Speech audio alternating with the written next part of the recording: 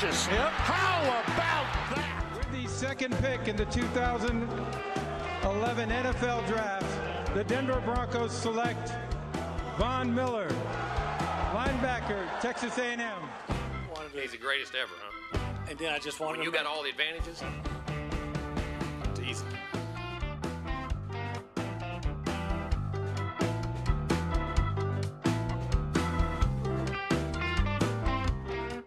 Welcome to the Aggie War Pod, a product of the Republic Football Podcast Network and Dave Campbell's Texas Football. I am your co-host, Mike Craven, senior writer at Dave Campbell's Texas Football. The other voice you'll hear on this podcast, sort of, is a barbecue eating machine who won't shy away from a road trip or an off-key rendition of Creed. The former fighting Texas Aggie defensive lineman arrived in College Station as a three-star prospect back in 2013. He now resides in Houston, Texas, but his heart never left. Ladies, gentlemen, reveille, I present the one, the only, Jay Arnold. And Mike, the Creed renditions are going to be really off-key this week. I was told to stop cutting off the filters for my cigarettes. I did not listen to the advice. That's why you don't roll your own, buddy. That's why you don't roll your own. Get those filters. Jay Arnold had a lot of fun at State College this last weekend at the Whiteout watching Penn State mollywop, I believe is the correct term. Iowa there. We'll talk about that in fourth down if we make it to fourth down. As you can tell, Jay is struggling with his voice. He's powering through. He's playing injured. As we mentioned, a former fighting Texas Aggie defensive lineman. He is not tough. I'm going to use the double negative there. He's a tough man. He's powering through. I would be probably in hospice or something like that. So I definitely wouldn't be podcasting. So shout out to Jay Arnold for getting this one done. Kind of a somber first down for people that are new. And first off, like, subscribe, rate 5-star, tell a friend, help us keep this podcast going off the ground. It's been a lot of fun to do. We've had a good time doing it so far. And so, yeah, any help you can get us to help us get the word out there is big. And you don't know how much those 5-star reviews do and just rating the podcast does in terms of getting it in front of people. So we appreciate everybody who's helped us with that. We divide this up into 4 downs, kind of like a football game does. And we'll start with first down. We'll get the big news out of the way early. Connor Wigman, starting quarterback for Texas A&M, ruled out for the season. Jimbo Fisher acknowledged that today on kind of his SEC Media Day call. That he's going to be out for the year. It was first thought to be 2 to 4 weeks. For what I know about some of these injuries, I've had a bad knee most of my life. Some of the tests can be done with swelling, and some need the swelling to come down in order to get kind of other tests done and to see the pictures more clearly. It sounds like 3 or 4 days removed, the swelling had gone down enough for a CAT scan to kind of reveal some other issues. Brent Zimmerman at the Houston Chronicle broke that news this morning. He was really good, Jay. He had played really good this football season, dating back into last football season. 3rd straight year for this to happen to an A&M starting quarterback. I guess first question before we kind of get into what this means long-term, is that bad luck or is that bad offensive line play? What do you attribute that to? Yeah, I mean, 2 seasons, maybe you can attribute it to bad luck. 3 seasons, I think you have to look at the offensive line play and say, there's an issue here. Because it's just you don't lose 3 quarterbacks 3 years in a row without having an offensive line issue. Yeah, I don't know how much you watched the actual play where he was injured, but a blitz came in, and I don't know if that's a missed assignment or if that's just, Auburn outnumbered A&M and got a free blitzer, and that's on Wigman to get the ball out of the way. But he took a brutal hit that I thought he maybe had like a Charlie horse or something at first, because the hit kind of hit him upper thigh, maybe hip area. But then he wrote, you see on the replay kind of how his ankle got hurt and stuff like that. So, maybe it's one of those things we need to go back and kind of look at every single play that these quarterbacks got injured in and kind of see, if they were breakdowns on the offensive line or if it was a freak play or something like that. I mean, injuries happen in football, but like you mentioned, it's like the George W. Bush, fool me once, shame on you, you're not fooling me again, and like it happens 3 times. Like that's got to be a little bit on the big boys up front and protecting that quarterback. So, it's the Max Johnson era now I mean, we feel bad for Connor, right? I mean, covered him back to his high school days at Cypress Bridgeland. You live in Houston now, so I'm sure you've kind of known about him and seen him for a long time. Great kid, awesome baseball player. You hate to see it anytime a football player goes down. But the brutal part of this football game, sometimes the beauty of this football game, is it's next man up, and you got to keep going, right? And it's Max Johnson's time. He came into the second half against Auburn and played really well. We'll talk more about that Auburn game here on Second Down. But Max Johnson is the guy. And I think the number one question on Aggies fans' minds is, does that change expectations of 2023? I mean, I think it does. I think we talked about it going into the season that Wegman staying healthy was a big part of our expectations. And I mean, I'm a fan of Max Johnson as well. I think he's a tough guy. But you look at what Wegman's able to do, and I think Wegman's control of the offense was just a little bit better. There's a reason he won the starting job. With that being said, I think we all agreed that A&M is in a better position than a lot of teams with the backup that they have in Max Johnson. And he came in and played really well against Auburn. You had obviously the really cool moment where he had a touchdown pass to his brother. But then he had a wonderful deep ball to Evan Stewart. So I think there is still hope with Max Johnson at the helm. It's just dialed back a little bit. That second touchdown, the first touchdown pass to his brother was awesome. That was one of those cool kind of college football moments that you love to see. I'm surprised nobody's tracked down like the mom to get some quotes. Maybe they have to kind of do that story of kind of what that was like to watch that unfold. But that second pass to Evan Stewart was freaking beautiful. Like that was a dime. And so he's got that in his bag. He was recruited to LSU. He's been recruited to Texas A&M. So obviously he's a pretty good quarterback. He's played in 7 games as an Aggie, 63 of 102 for 743 yards. And like Wigman, 7 touchdowns, 0 interceptions. Like he hasn't turned the ball over either a lot, right? And so, that's something that you get with him. His legs are there. He can move around a little bit. He can get you some yards. He showed that in the Arkansas game last year. We'll talk about that in Third Down. But I think he's a capable quarterback that I'm not sure my expectations change all that much for A&M. Like, I thought they were going to be an 8-4, 9-3 football season team going into the year. I think when they lost to Miami, that dropped to 8-4, 7-5. And I think they're still an 8-4, 7-5 football team. I think those road trips are going to be tough, but it's not that I think Max Johnson is as good as Wigman, because he's not. Because like you said, he would have won the job if he was better than Wigman. I think that the weapons around him are as such that he doesn't have to be Trevor Lawrence or Patrick Mahomes or, somebody who elevates just get the ball to Evan Stewart, get the ball to Anaya Smith, get the ball to your brother, like run the football, hand it to Amari Daniels and those guys that are starting to play better. So don't turn the ball over, get some first downs with your legs, take those deep shots like you did to Evan Stewart. I still think A&M can win 9 games if he does those things. Yeah, and look, the SEC West is not as strong as it's been in the past. That's true too. I mean, you go up and down, and you're about to play an Arkansas team that is beatable. Obviously, the Jerry World game is always a little bit bonkers. LSU hasn't looked as good as I thought they would. Alabama obviously isn't as good as they've been in the past. So there is still a lot of opportunity for this team to take a step forward and to win a lot of football games in the conference and in the division. So we'll see if they capitalize on that. Obviously, like you talked about, Max Johnson, if he maximizes, no pun intended, the weapons around him, he has a real opportunity to lead this team to a lot of wins. And I think it's knowing that and minimizing the weaknesses that you have. Offensive line obviously is still going to be a little bit of an issue going forward, but I think that being able to get the ball out quick can minimize some of that damage. And maybe Petrino, Fisher with the backup quarterback kind of rely more on the short game stuff and do a little bit more. Maybe don't leave him out there to dry as much. It felt like they trusted Wigman to the point where like he was like an NFL quarterback, where it's like, if they rush 6 and we have 5 to block, that's on you. Like figure that out, So maybe that kind of helps in the long run with play calling. I think the other thing before we move on to Second Down and wrap up the Auburn game, I think one of the things too is the SEC is not the Pac-12.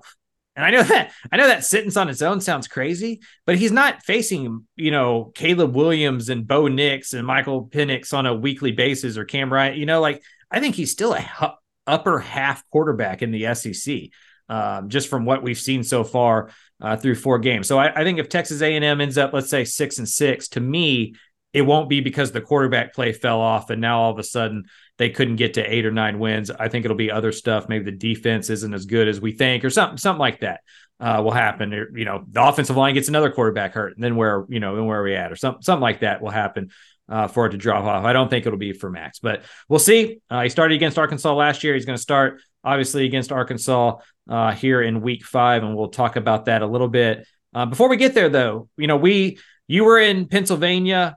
You didn't get back till Monday night. You're clearly still struggling with your voice, so we didn't record early in the week like normal. It's already Wednesday when we're recording, so we won't spend a ton of time on the Auburn game. But since we didn't do it last week, Texas A&M wins 27-10 at home. The defense only allowed 3 points. 7 of those points were a fumble return for a touchdown where Jimbo Fisher was on the field. That was absolutely tremendous. You got to know where you are. Yeah, you got to have some awareness. It's like in soccer where like goal awareness. You got to know where you are on or off the field at all times. They recorded 7 sacks, which is amazing because they had 13 all of last year, just to show you where that was. They allowed 3.1 yards per play. Auburn had 5 3-and-outs. I thought that was a pretty good stat. Johnson came in the second half, went 7 for 11, 123 yards, 2 touchdowns. We talked about that Evan Stewart pass. That was tremendous. Le'Veon Moss may have been the story of the game if not for the Wigman injury. 97 yards, had a touchdown. Amari Daniels had a 79-yard run. As a team, A&M averaged 6.3 yards per attempt and totaled 209 yards on the ground. Jay, I have a couple of questions about this game. One, was the defense performance, do you think that was more about A&M or Auburn? A little bit of both, because Auburn is still a team that can run the football really well. And Auburn ran the ball 41 times, averaged 3.5 yards a carry. And that's enough to get Auburn to 4th down. So I think you have to give the defensive line credit on that. Also, you look at, you mentioned the sacks, 7 sacks. That's huge because A&M hasn't been able to rush the passer. And then also 15 tackles for loss. Yeah. And that's a big part of limiting the run game and getting Auburn behind the chains. And then obviously, like, you talk about the struggles of Auburn to throw the ball. I do think that covers up A&M's some of their problems in the secondary, but you still have to be a little bit happy with the performance. Only 9 completions on the day. I mean, I realize that Auburn's a team that wants to run the football and they don't really trust their quarterbacks to air it out. But to limit a team to 9 receptions when they're behind for pretty much the whole game, that's pretty impressive in my book, even if part of that is because of the struggles of the opponent. I've been watching this documentary on Netflix called Predators. It's awesome. I would recommend watching it. I love that kind of stuff. That's what the defense looked like. Like, they had no risk of being beat over the top.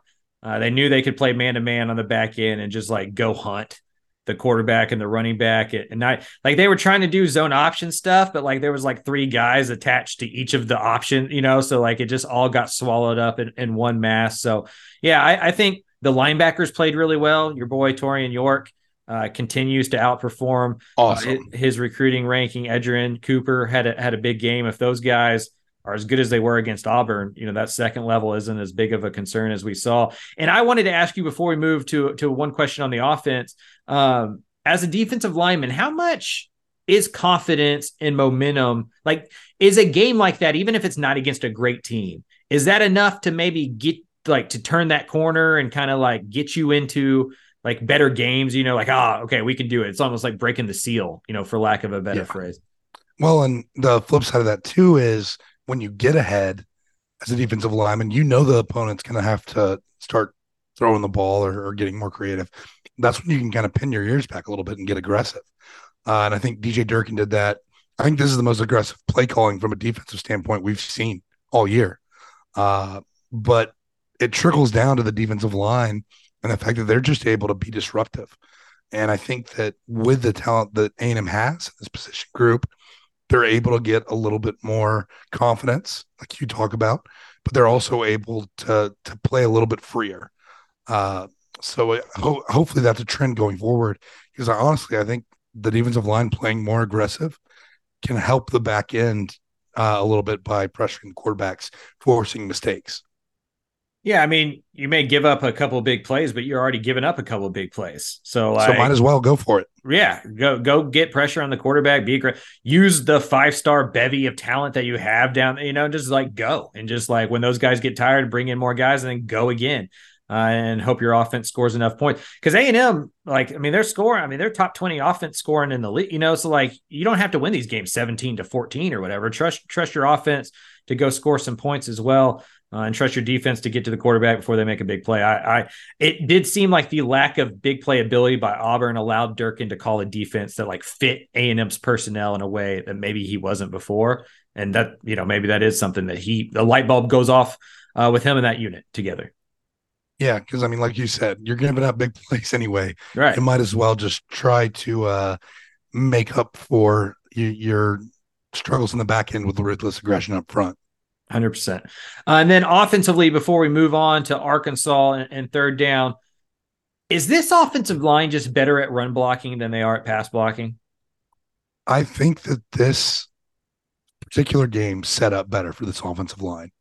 You look at what Auburn does well, and it's big guys up front that are able to use their strength to win. It feels like A&M matches up better with a team that wants to be stronger rather than faster. I think it's the quickness of opposing defensive lines where they struggle, and that's why you saw A&M had much more success in the run game. Is that just a preference of offensive line recruiting, like big guys versus maybe smaller guys and what they're able to do? Yeah, I think that's part of it, and then also the development. And we can get into run like zone schemes versus man schemes and break things down, but it's tough to do that. And I think this is one of the rare times that A&M's been able to use their strength a little bit more, just because of how big Auburn was on the interior defensive line. It feels like the ability to run the football is obviously always important, but it's now more so important. Like with Max Johnson coming in, like being able to run the football like that 30 plus times a game seems like the recipe going forward, or at least part of the recipe going forward. Yeah, it's going to have to be. And you have to take some of the game off your quarterback's shoulders. And you look at offensively, obviously A&M, they throw the ball 25 times, which is a big limit compared to where they've been in the past. Part of that, though, is having success in the run game and then also getting on top of Auburn and being able to dictate the tempo and what you want to do with your play calling. But yeah, I do think that with Max Johnson stepping in for Connor Wegman now, you're going to have to establish the run game even more so than before. Yeah, I don't have it right in front of me, but I wanted to look up, as you're talking about that, I wanted to look up kind of like the most attempts he's had as an Aggie, because it doesn't seem like the games, just off the top of my head, it doesn't feel like he threw the ball a lot in the games that he started. Yeah, so I can't go back, but I know Max Johnson only threw it 11 times on Saturday, which is a pretty limited sample size. Yeah, I have the Arkansas here in front of me because that's what let's move to third down, talk about the Arkansas game, 11 a.m. AT&T Stadium. It'll be on SEC Network. Last year, he did start at the Arkansas game. He was 11 of 21. So 21 passing attempts last year, 151 yards, a touchdown, no picks, obviously. He also ran for 48 yards, which got them into some scoring positions, and they were able to win.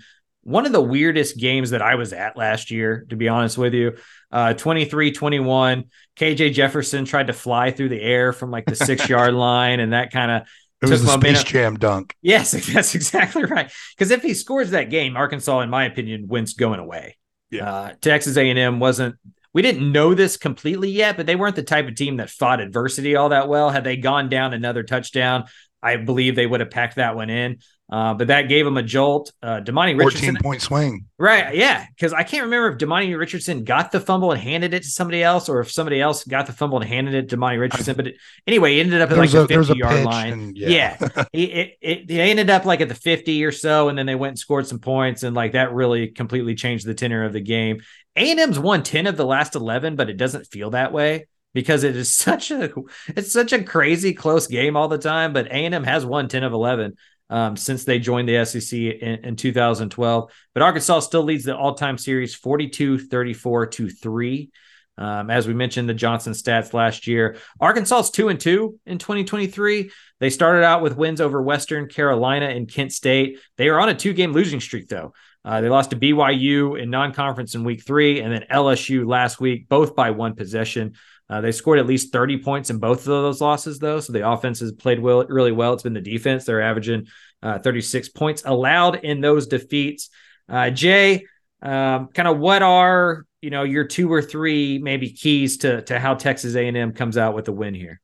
Yeah, tackling KJ Jefferson is number one. I mean, he is such a physical guy at the quarterback position, and he throws the ball well. Don't take that me saying he's physical as he's a guy that can only run. He is very much a excellent passer, and A&M is going to have to bring pressure, which opens up the opportunities for Jefferson to get out of the pocket.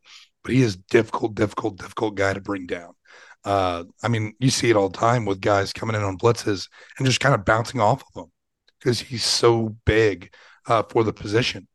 But that's going to be the first key. The second key, we already talked about it in the last round, establish the run. You know you're going to have a different quarterback in there. If you get the run going, it gives him some confidence. He's able to move the ball a little bit better. It feels to me, and this is probably a reductive view of this deal, but it feels like Arkansas is a souped up version of Auburn. And where that they want to do similar stuff, Arkansas has the ability to do that stuff if you're trying to stop it, where it didn't feel like Auburn had the ability to do it, but they want to run the football. And if you're A&M and you can make them one dimensional, and KJ Jefferson's obviously a better quarterback than Thorne last week and what they were pulling out from Auburn. But if you can make it to where it is 3rd and 8 most of the time, and it's just about if Arkansas can win in the passing game against your defense, if Durkin stays, aggressive and lets the defensive line and secondary kind of get after the quarterback, I think that bodes well for them. On the flip side, it does feel because like Arkansas is scoring points. Like I mentioned, they scored over 30 in both of their losses. They're not losing these things 17-10. A&M's going to have to score some points. It's hard to believe they're going to win this thing 17-13 or something. Like they're going to need 24 plus 27 plus points. If you're Petrino, how do you go about this? Do you let Johnson kind of get into a rhythm early and get some of that out of his system and try to get him some quick short passes? Do you walk in there relying on the run game? Kind of like how do you approach the script going into Arkansas? Yeah, I think you go in relying on the run game, and then you can kind of open up the playbook. It'll be interesting to see what the script is that Petrino goes with in the first drive, and if A&M is able to stick to that script, obviously. But my thought is you get to the run game going and then go to Max Johnson, get some passes to try to get him some confidence, but who knows? I think Bobby Petrino, I don't know if that's right or wrong, like in terms of football correctness. I think Bobby Petrino is going to do the opposite because you're a defensive guy, and that's how a defensive guy would think. Yeah. And so he knows what Arkansas thinks that they're going to do. Just like second half against Auburn, it felt like they came out of halftime going, well, we're not going into a shell. Like we're going to push the ball, we're going to pass. And then once that was successful and they had proven that to Auburn and Auburn kind of gave respect to the passing game, then they pounded them with the running game. And then that started to open up. I think Petrino is going to do that. I think Petrino is going to come out and pass the ball, even if they're just like quick hitches and screens. I think he's going to get Max into the flow of the game, try to, in theory, make Arkansas get out of the box a little bit, and then start hitting them with the run game.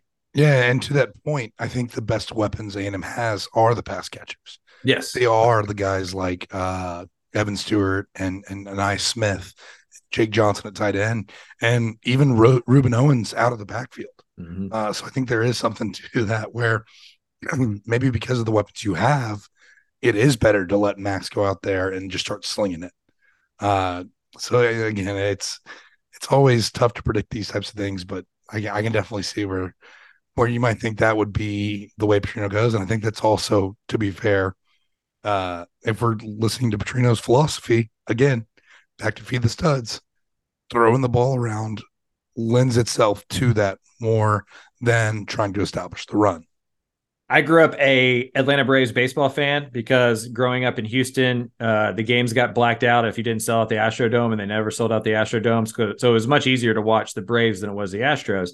And Greg Maddux became my favorite pitcher. And back then, you were taught to use the fastball to set up the off-speed stuff. And Maddux kind of flipped that because he didn't have a great fastball, and he used the off-speed stuff to set up the fastball. I just think that's how Petrino is going to try to approach this thing because he knows he's going to have to get something out of Johnson to win this football game. You might as well give him the confidence early that, one, you believe in him because you didn't run the ball 18 times of your first 20 plays.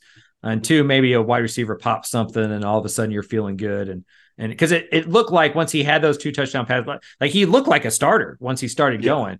I think you got to figure out a way, and maybe that is just running the football. You got to figure out a way to get him into this football game and it not be like, oh crap, we're going to have to win in spite of him after the first quarter. Yeah, and to be fair, Greg Maddux also had better command of his pitches than I think anybody in the history. That's true. He was really good. He was talented. But no, I mean, I don't. It's kind of a catch-22, right? Because maybe putting the trust in your guy that he can go out there and throw the ball gives him that confidence. Whereas if you try to run it, maybe it's like, oh, coach doesn't trust me to go out here and can be a little bit of a limiting factor. But either way, I'm just kind of, I know this game's going to be one of those that just takes years off your life. So I'm looking forward to it.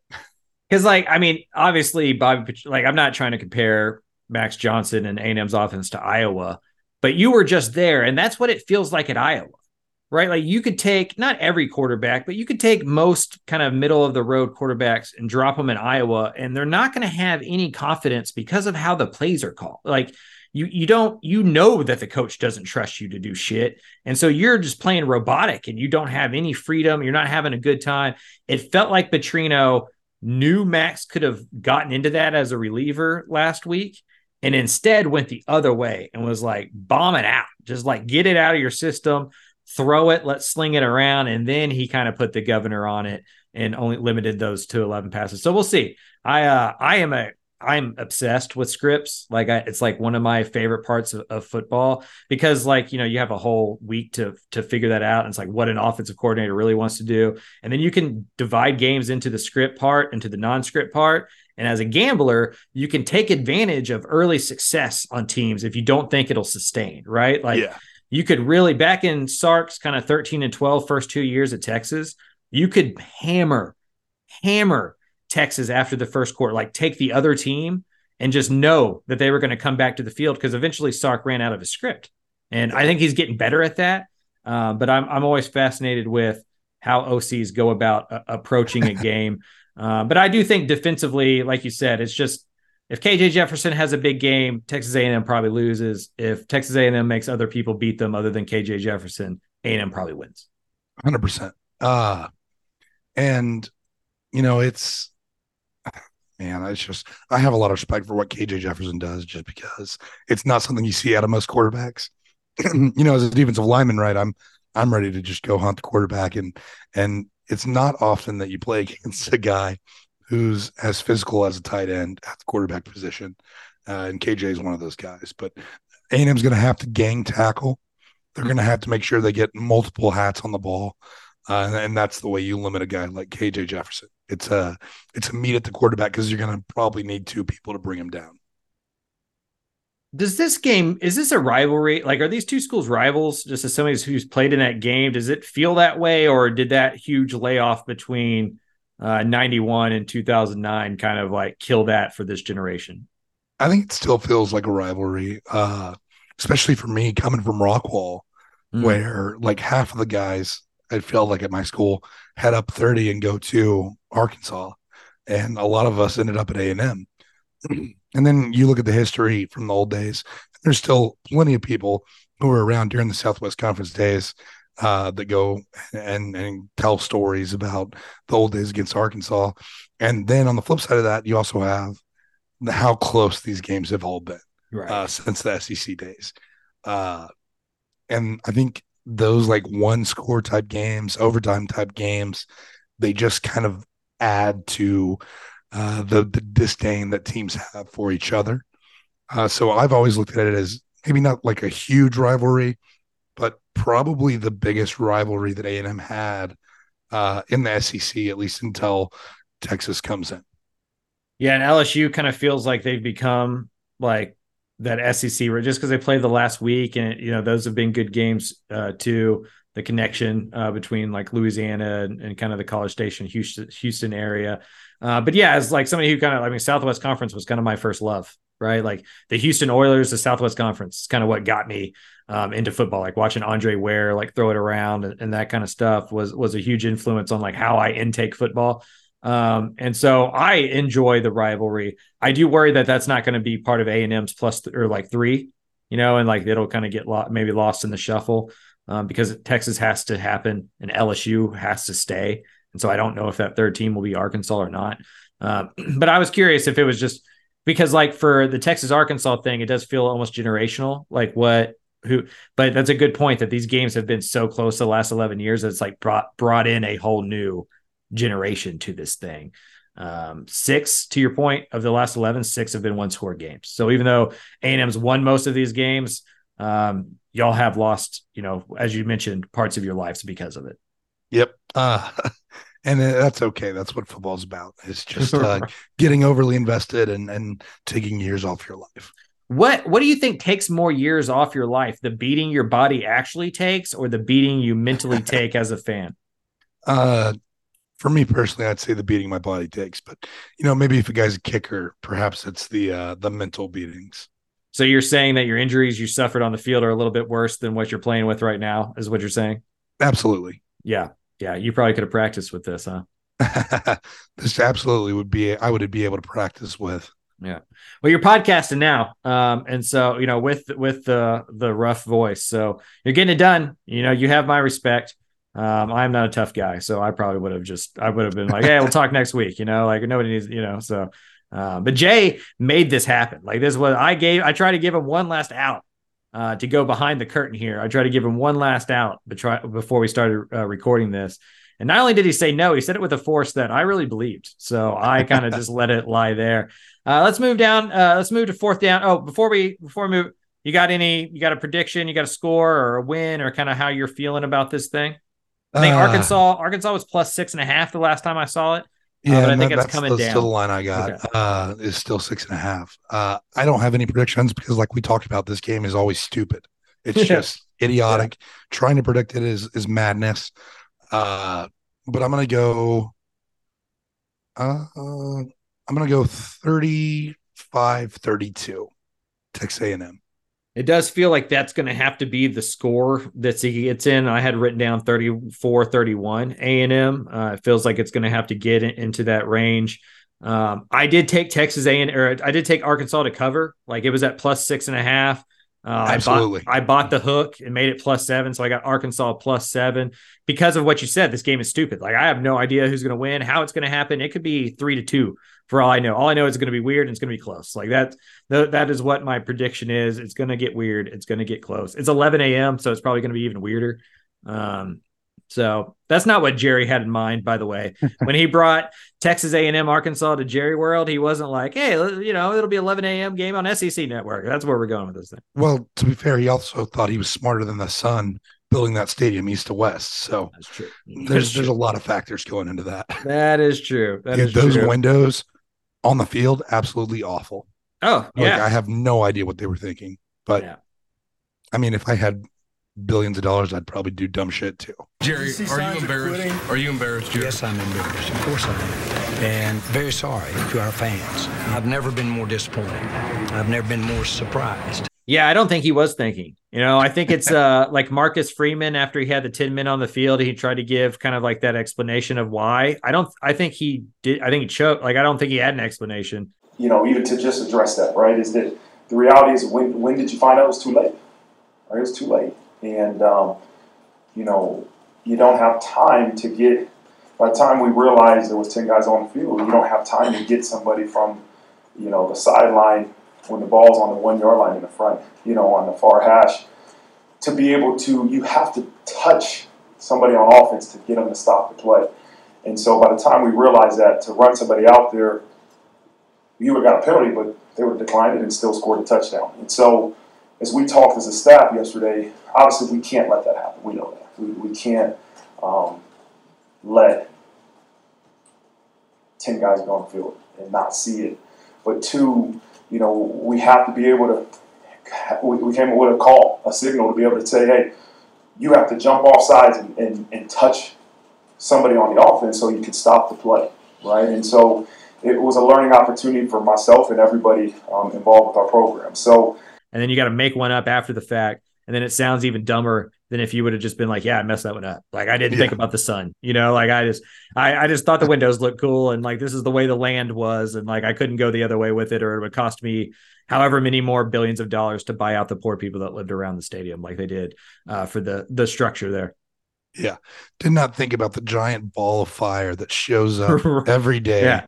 Yeah. And he's rich enough to avoid it. That's you know what I mean? Like, he probably has somebody might be a vampire. Right. He's got somebody to hold an umbrella every single time the sun hits him or whatever. So he forgot that it exists. So yeah, good old Jerry World. That place is a must see though. You got to go there at least one time. It is a cathedral to athletics, to football. I always love that the high school state championships are there to like watch like Refugio play on Jerry World's field is like incredible. That's the way to intake that field, by the way. If you've never been there and you want to go, but you don't want to spend $1,000 to go to a Cowboys game, just go to AT&T for the high school state championships in December and like watch 3 or 4 games just in one day. It's awesome for $10, and then you pay for parking, and it's great. Let's move to fourth down, to the Ask Jay segment of this deal. We're going to keep this relatively short because of my man's voice situation there. We got this one from Twitter, and I thought this was a great question. You're left without ketchup or barbecue sauce. What are you dipping your fries in? So the British love malt vinegar with their fries, which is kind of weird. I didn't hate it when I tried it, but I think just queso. I think queso is a great answer here. Like, if I have queso as an option, why not? Yeah, you went off the board. That was smart. My brain limited me to only condiments that you really kind of find in your fridge. I didn't attack this question with as much freedom as your mind allowed you to. Hats off that on you there. That's probably why your culinary experiences are better than mine as well. I have the simple answer here. It's ranch.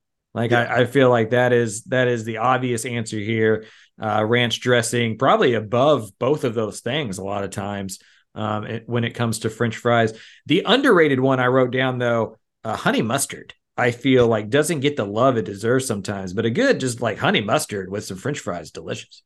Yeah, this may be a little bit of a sicko take, but I don't mind like a little bit of like tartar sauce with French fries, especially if I'm like doing the fish and chips thing. Mm-hmm. It works. Yeah, no, I'm with you there. I am a dipper, like not a Copenhagen dipper, but like I lather my chicken nuggets. Like I dip every French fry into something. Like I am a condiment person, which is ironic because I am anti-barbecue sauce.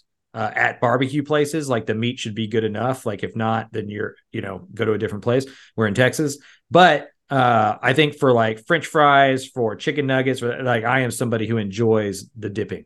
Dude, that brings up another point. Cane sauce. Oh man, as a condiment, would be great for fries. Chick-fil-A sauce. If you want to go that direction, because Chick-fil-A sauce is just honey mustard and barbecue. Yeah, I learned that. So that may be like a little bit of that's cheating. Yeah. Okay. We'll call it cheating then. Cane sauce is a good one. Was my answer. Cane sauce is a good one. What are your stance on Lane's versus Cane's? I actually like Lane's sauce better. Okay. But I like everything else from Cane's better. Yeah. Me too. I feel like Lane's sauce is more peppery, and I'm a savage for black pepper. I do. Yeah. I enjoy Cane's more than Lane's. I don't know if I've gone deep dive into their sauce. Like I enjoy that you knew kind of the pepper content of those two things. You were the right man to ask that question. I appreciate your honesty there. I didn't know. Sometimes I don't think you'll correct me when I say this. A lot of times Aggie institutions become almost religious in that it doesn't really matter if they're good or not. Like you're just part of the religion. So you just take it in and that's your baby. And I just, for my age group, my friends that went to A&M, you weren't allowed to talk about Lanes in a derogatory way. You had to act as if it was better than Chick-fil-A. Yeah, it's the same thing as like Pluckers founded by Texas grads. Yes. And I want them to be an A&M. I'm sorry that I like Holy Mac. I'm sorry. Right. Those of us who didn't go to A&M stop at Buc-ee's and enjoy it. Everybody's got wins, everybody's got losses. I don't think Lane's is bad. I went there like a month ago when I was there, or for whenever the first practice of fall was, or not even fall, but we got to think of a new word for fall camp. I've called it fall camp my whole life. It can't be fall camp when it's 108 degrees outside. So like August camp or whatever. Went to Lane's with Sam Kahn, and it's good, but we had the same conversation of like it's not as good as Canes. We can't really call it 2-a-days anymore either. Right. Like I'm old and I call it fall camp, and I need to think of a different word because one, it's not even fall. Fall didn't even start till last weekend. But also it's 1,000 degrees. We're on the sun, so we can't call it that. The thing that Jerry forgot about. Right. Because everything he has is air conditioned. Rank the bet. So you went to State College to watch Penn State. I enjoyed following you along on social media, seeing all the photos. That ice cream that you put, by the way, looked delicious. And I'm like, it's grilled stickies are these things they have at Penn State, and they're like kind of like a cinnamon bun that's been like seared. It's incredible. Grilled stickies ice cream from the Creamery, which Penn State's known for. Fantastic. Absolutely, like as much a part of the Penn State experience as anything else is. This is off script, not part of the Ask Jay segment, but when you mentioned that, cinnamon is my favorite spice. Like cinnamon rolls, like any French cinnamon toast crunch, like anything with cinnamon on it, like I find to be the most delicious thing in the world. You got a favorite spice? Man, I mean, black pepper is probably the most versatile. Cayenne, I do like cayenne quite a bit. Paprika. Paprika guy is probably that's probably where I'll go. Yeah, paprika. Paprika is good. Yeah, I do enjoy cinnamon. I do. The woman who's about to be my wife here in about 6 months, early on in our relationship, made some like cinnamon rolls, and it was at that moment. Like I've never told her this because it's easier to be more vulnerable with you and the people listening than with her, But that was the moment I knew that like I can't F this one up because like holy crap, like she's got everything else going, and then like she just made these, so I got to stick with this thing. Yeah, and to your point, like pumpkin spice, like the Starbucks fable, the big ingredient in that isn't like pumpkin, it's cinnamon. Yeah, cinnamon's delicious. Cinnamon's great. I'm a sucker for pumpkin spice lattes. Yeah, that's pumpkin pie, like banana bread, like anything that you put cinnamon in, it elevates it. It makes it better. I also have a sweet tooth, so like, of course, my favorite chili, spice. If you're from Ohio, yes, I do. I believe in that. By the way, cinnamon and chili, like I don't do it every time, but it's good. It is good. You put a cinnamon roll and some chili, and like I know that it sounds crazy, but if you like cornbread in your chili, just sub out a cinnamon roll one time. And like, just don't judge me until afterwards. But I have some I have Midwestern family roots, and so like this is and like it sounds crazy, but it's like sweet cornbread into your chili, which we all can agree is delicious. So, don't hate it until you try it. I'm off on the cheese on the apple pie though. I'm off on that one. But cinnamon roll into chili, I can't get behind. So you went to State College, you had that experience, you went to the whiteout, definitely one of the more legendary college experiences that you could have. You've been to a few of those. You've had a few of those. Where is your top 5 at this moment experiences? All right. So I'm going to count down from 5 to 1. Oh, okay. You did it in order. I like this. I did. At number 5, I have Bryant-Denny. Alabama, I think it suffers a little bit just because of how used they are to winning, and I think that has dulled the crowd some. But when Dixieland Delight plays and the whole stadium's chanting "fuck Auburn," or sorry, it plays a factor. Like it's a really cool moment. At number 4, speaking of, I have Auburn. Auburn, I think, pound for pound, is a much louder stadium than Bryant-Denny. I don't know exactly how that shakes out, but it's I think it's part of the, like, I don't know. There's just some mystique that Auburn has that I don't think you get at Bama. And that's why I have Auburn at 4. Number 3, I'm kind of cheating here. The Red River Shootout at the Cotton Bowl. Yeah, no, that's got to be on there. Like having gone to it, it's just such a cool environment. You're in the state fair. The stadium is perfectly divided between the crimson and the orange. I mean, it is just a really cool game to take in. Growing up an OU fan, it's always a huge bucket list item. Can I stop you for 1 second? What's your favorite state fair food? It's a Fletcher's corn dog. I mean, I'm a classic there. To be honest with you, you mustard man. I'm a ketchup guy. Oh my God, get out of here! Get out of here! Keep going with your list. That's insane. All right. And then I'm cheating for my number 1 spot. I have a tie. 2? It's a tie at number 1. Okay. Yeah. Between LSU and obviously a bias, but the whiteout at Penn State.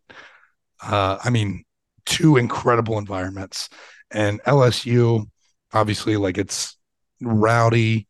I'm probably taking the tailgate into factor here too, with how incredible the food is. Penn State lived up to the hype for me.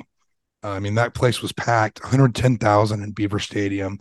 It was raining, and like you had like the remnants of a tropical storm up there, so it was like kind of foggy while the game's going on. But I think that just added to it.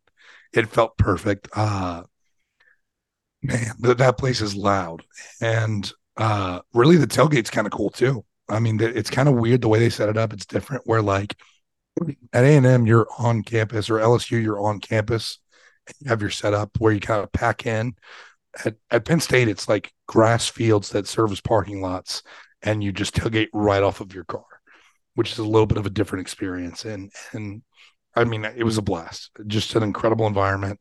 I've always said that Penn State is another bucket list item, and going for the whiteout, I mean, it lived up to everything I expected. So those are my tied for first: LSU, Death Valley, and Penn State, Happy Valley. There was no Kyle Field on that, sir. Yes, and that's because as a biased person, Kyle Field is above these types of lists. That was good. That was well done. It's like you had that one in the chamber ready to answer that. Yeah. Oh yeah. Well, you knew you were doing the podcast with the journalist. You had to have the follow up predicted before it happened there. When we start talking about this stuff, I realize how much that I've just stayed inside the state of Texas with my viewing experiences. I think the best experience I've ever had as a college football fan was the final game between Texas and Texas A&M and Kyle Field. Like that was the peak of my college football viewing experience. Like that's the coolest thing I've ever seen. I was at the Texas-Michigan Rose Bowl, and the Rose Bowl is a place that you have to go watch a big football game just because of how beautiful it is. It's like football heaven or whatever. But Kyle Field is absolutely the wildest, craziest. Like if an alien came down to Earth and I needed to take them to a college football game, in the state of Texas, there's only one place to do that. And that's Kyle Field. Like that place is insane. Like the press box is a million miles in the air. It starts like swaying when y'all start swaying. Like it's the first time you're feeling it, man. It is pretty wild. I'm going to be at the A&M Alabama game. Pretty excited for that one. That one's going to be wild. I'll be there as well. We also have another game coming up. Yeah, tomorrow, I guess. Yeah, gonna see you tomorrow. Breaking some news here on the podcast, just because we won't be able to edit this out because we don't have the ability to do that because we're both Lundites. But just general parking, just general parking. That's what I was told as a media member. They're like, yeah, you're just gonna have to park. So that's just what that is. Excited to take that in. Sam Houston is playing Jack State, both FBS newcomers. This is Sam Houston's first conference game. This is going to be Thursday nights, televised. It's going to be fun. It's also their first real home game of the year. This will be their first game at Bowers as an FBS program because their only other home game of the year they played at NRG. So excited to be there. I have been to Sam Houston State's campus a few times for stories, but this will be the first time I've ever watched a football game there. So going to check another one off the Texas Stadium Tour list.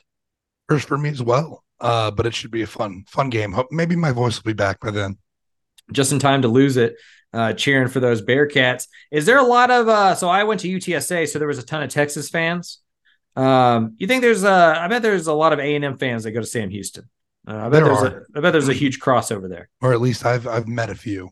Maybe it's just because I went to A&M, but I've met a lot of Sam Houston State A&M supporters. So I wrote down a question here because you were on another road trip. You've gone on a lot of road trips. I've been to a lot of the places in this great country. I wanted to ask you before we sign off here, what's your favorite state outside of Texas? New Mexico. I mean, it's next door neighbor, and so it's kind of a cheat answer. I could go with like any of the Mountain West states, like Washington and the Pacific Northwest, gorgeous. Wyoming and Yellowstone and Grand Teton National Park, gorgeous. I want to spend more time in Utah because I feel like that's going to be high up on my list. Mm-hmm. If I'm going to East Coast, I think that North Carolina has to be my favorite state between just the glory of the Blue Ridge Mountains and then also the NASCAR aspect and the barbecue aspect of the state. I think Tennessee is a very underrated state. When we start talking about these lists, it never gets mentioned with the really beautiful states, but it is an absolutely beautiful state. Mine would probably be Maine. I don't know if you've ever been to Maine, but Maine is tremendous. And I've only been in there in the summer. So that's like the obvious time to go to Maine. And if I had to spend one day of the winter there, it would lower on my state rankings very quickly, I'd imagine. But Maine is gorgeous. I spent a lot of COVID there. I drove up there to check on a buddy's house because he didn't want to do it. It was his father's-in-law's cottage. And long story short, like nobody could get up there to check on his house. And I was like, I'll do it. I'll drive up there with my dog. So Taka and I went up there and we were supposed to only be there for like 2 weeks. And we ended up staying for 90 days because COVID never ended and football didn't come back. And it was like Greece, man. I met like a rich chick. It was awesome. It was a great time. I would go back in a heartbeat. My other one is Utah.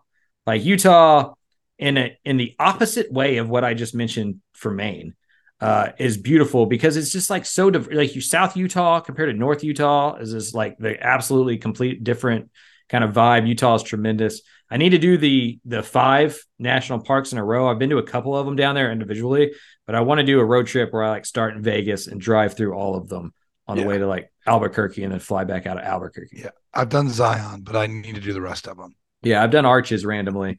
But need to do the rest of them as well. And then on the Pacific, I'm also a Pacific Northwest guy. I would take Oregon over Washington, though. I mean, that's splitting hairs. I've not been to Oregon. So. Oregon, Crater Lake is one of the coolest places I've ever been in my life. You kind of get the redwoods, you get the beach as well with like what do you call those?